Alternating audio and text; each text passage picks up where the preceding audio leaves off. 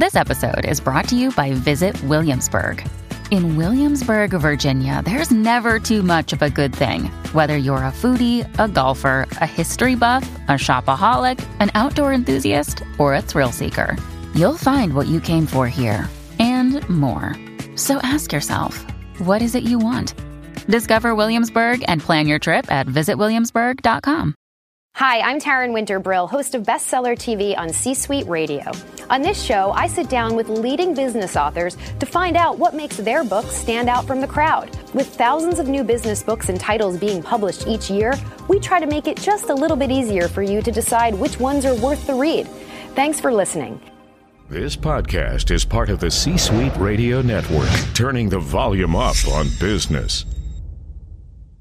Hi, everybody. Welcome to Bestseller TV. I'm Taryn Winter-Brill. We're here with Elijah Stacey. He is the author of A Small If, the inspiring story of a 17-year-old with a fatal disease and a mission to cure it. Elijah, it's so great to have you with us. Thank you so much for having me today. So excited to meet you. The book's terrific. It's no small feat to write a book, but let alone an autobiographical book about such a serious topic and your life and the disease you were diagnosed with. So before we get into the book and the genesis of the book, can you just tell us a little bit about Duchenne disease and when you were diagnosed and kind of the 101 for everyone not familiar with it?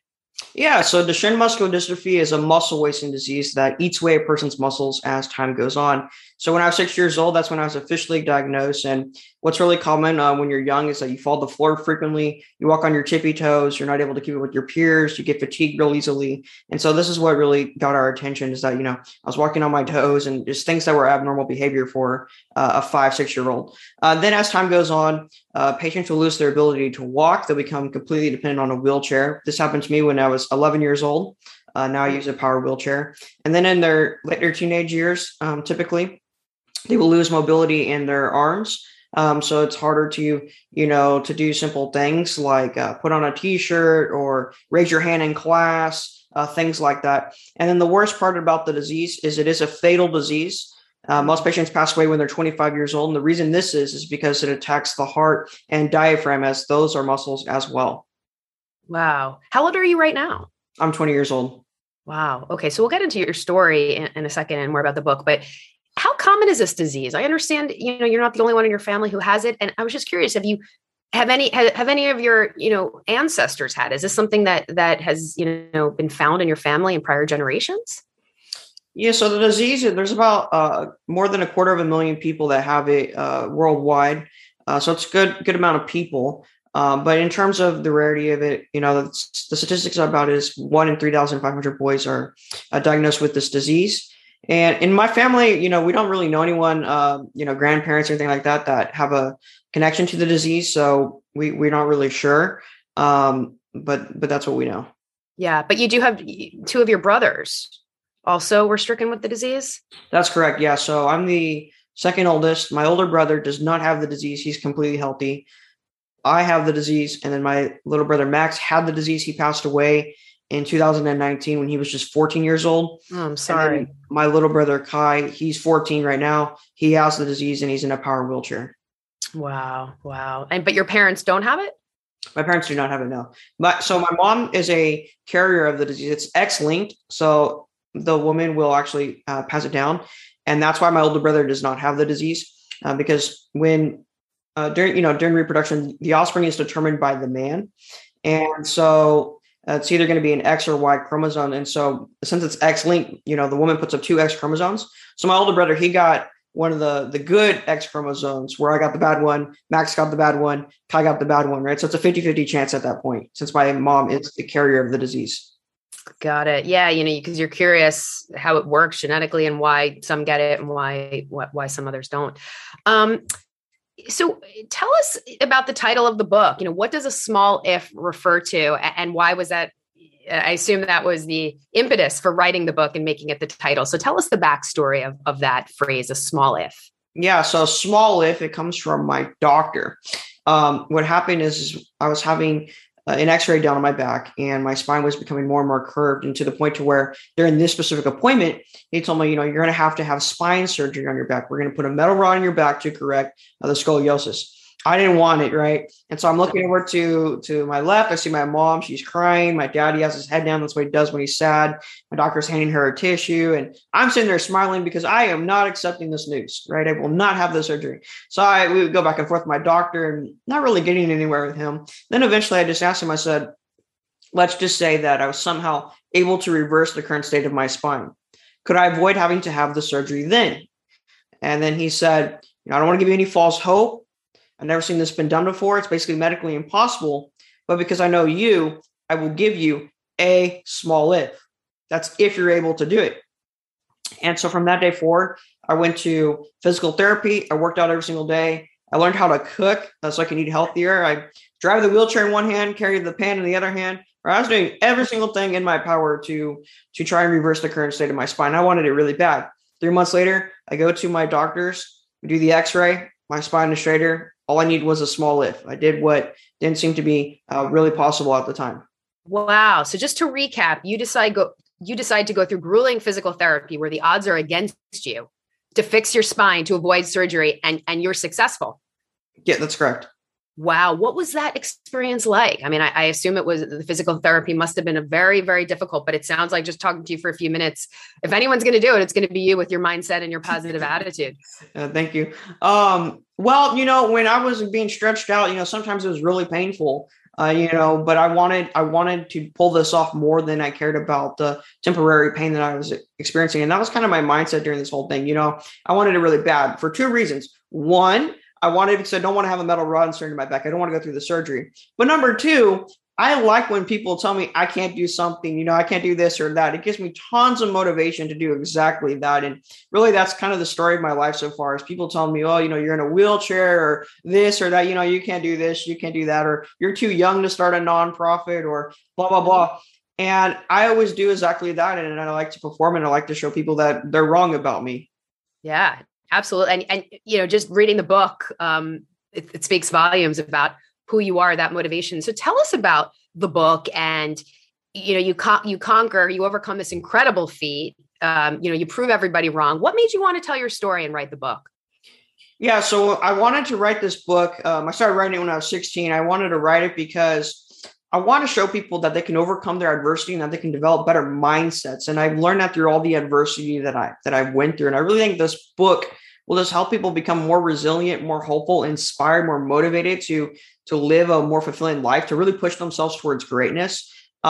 These are all the things that I want people to get from reading the book. This book is not a book about just the shin. It's a book about overcoming adversity. And that's why I included the life lessons in the book, the 13 life lessons that I think can really, really help people. Curious, what was this process like for you in terms of writing the book? What did you learn from this process? Yeah, so I started writing the book at 16, finished it when I was 17 years old, and then published it when I'm now 20 years old. And the whole process was really interesting because I learned a lot about myself.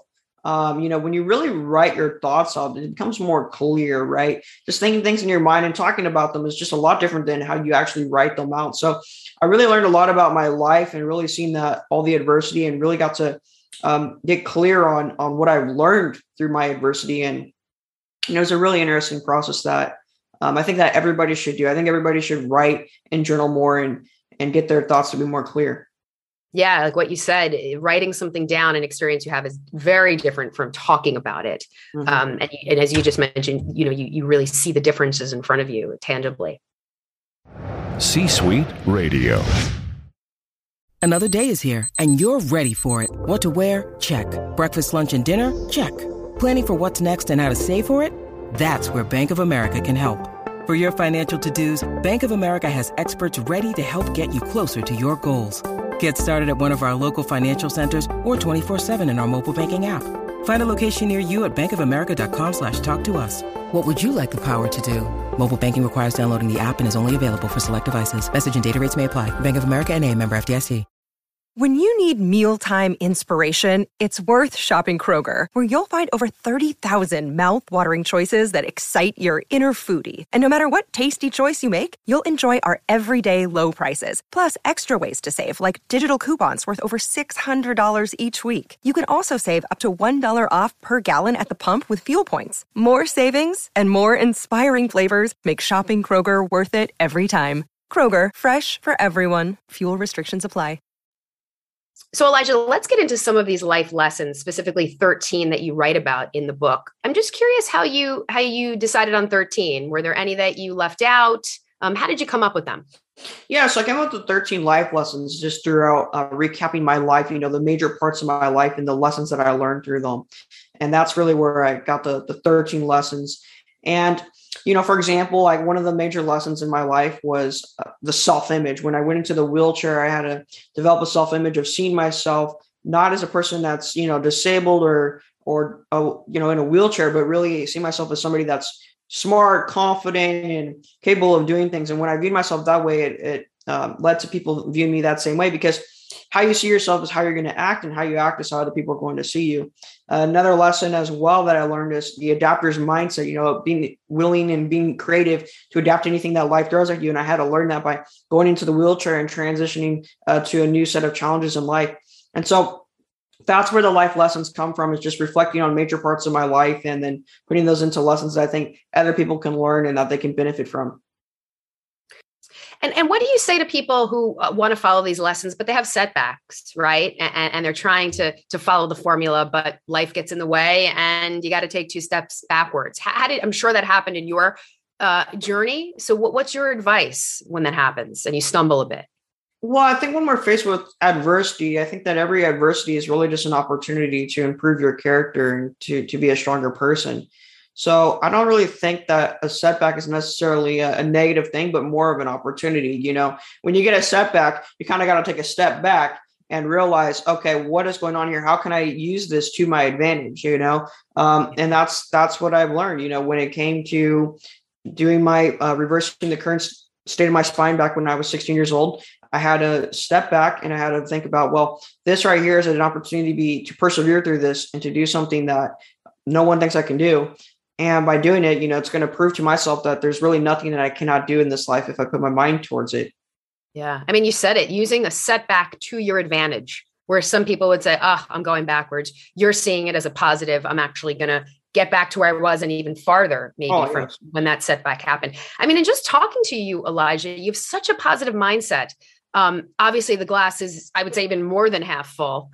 Where does that come from? Have you always been that way? Are your brothers that way? How do you explain it?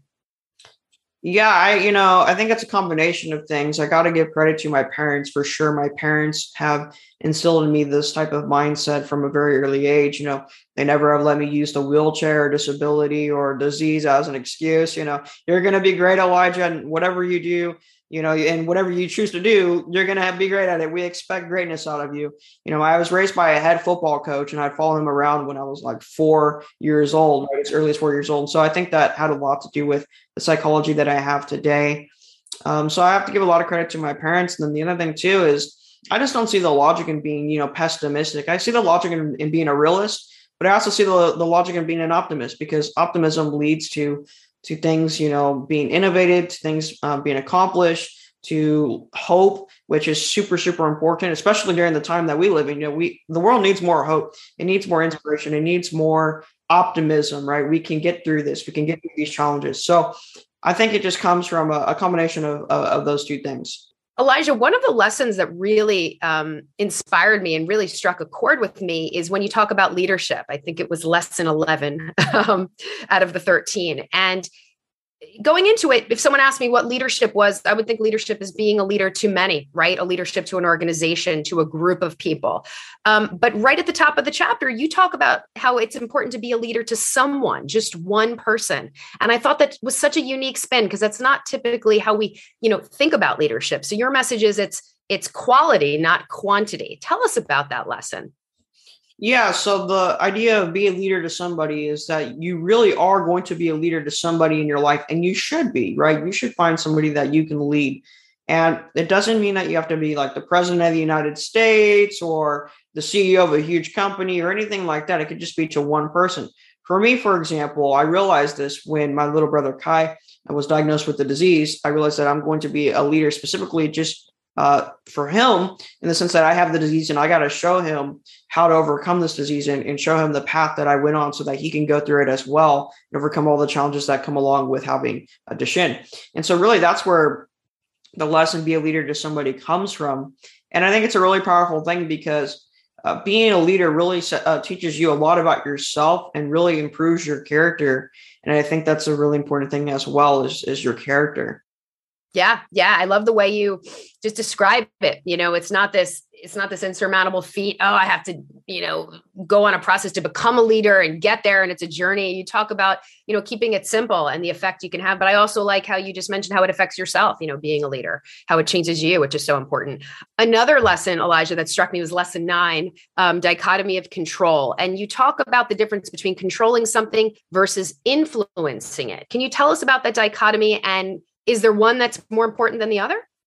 Yeah, so lesson 9, dichotomy of control, is actually from ancient Stoicism. It's a philosophy. And what it says is that we should focus on what we can control and disregard what we cannot control. One of the keys here is that a majority of things are not in your control. And when you really learn that and accept that, a lot of the stresses of life go away and a lot of your anxiety. So it's a really, really powerful lesson.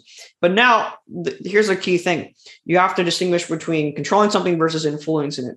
For example, controlling would be to determine the outcome, right? So let's say I have somebody that I want to be, to make them my friend. I can be very nice to them. I can be very polite, take an interest in them. But at the end of the day, they might not like me because they don't like anybody. And so that's out of my control. So I don't have to worry about the final outcome. But what I can do is influence them, like I said, by being nice and polite and whatever. That's within my control is what I do, right? That's my influence. So that's the difference between the two. And when you really learn that, a lot of your problems in life go away. A lot of the mental barriers seem to go away. Yeah, again, it seems like something we all should know and do practice. But when you read it, it's like that light bulb aha moment, like influence versus control. Really, just very insightful. Elijah, in the book, you also spend time talking about comfort zones and specifically expanding your comfort zone. But you have a unique take on it. Tell us about it. Yeah, so I think that we got to just change the frame of how we look at it. You hear people say a lot that you need to do things that are not in your comfort zone, get out of your comfort zone, stuff like that. And I agree with them. But I think the way that we should look at it is by expanding your comfort zone, because when you do things that you're uncomfortable with, you eventually become comfortable with them. So all you're doing is just expanding your comfort zone. And one of the ways I like to do that on a day-to-day basis is I like to take cold showers, ice cold showers. And I like to visualize things that I'm working on. For example, if I'm going to give a public speech, I'll visualize the whole speech, the stage, the crowd, everything, while the cold water is running on me. And that really gets me comfortable with the whole speech and everything that I'm going to be doing. And so really, I'm just expanding my comfort zone. So that's where that's what the lesson is about. Finally, the other lesson I did want to point out, again, this one struck me as well. Lesson 10, you talk about practicing gratitude. Because gratitude, when you're practicing gratitude, you're in a state of peace. How did you discover that? Yeah. So when you think about it, when you're really grateful for something, right, within that exact moment, you're not really going to be depressed or anxious when you're really just focusing on the things you're grateful for. And that's where you get that, that state of peace. And the way I discovered it is when I broke my leg, I broke my femur when I was in the 7th grade. And the paramedics came over and I was in a lot of pain, but when they came over and helped me and stuff like that, I was really genuinely grateful that we have, paramedics that are so thoughtful and caring and that can come over. I mean, I couldn't imagine, honestly, what would have happened if I did not have the paramedics to be able to come over, and the medicines that we have and the doctors that we have and just how things work. That made me truly grateful. And really the way that you do this is you contrast, right? You imagine what things would be like if you didn't have them. So for example, a person in your life, you want to be more grateful for them being in your life.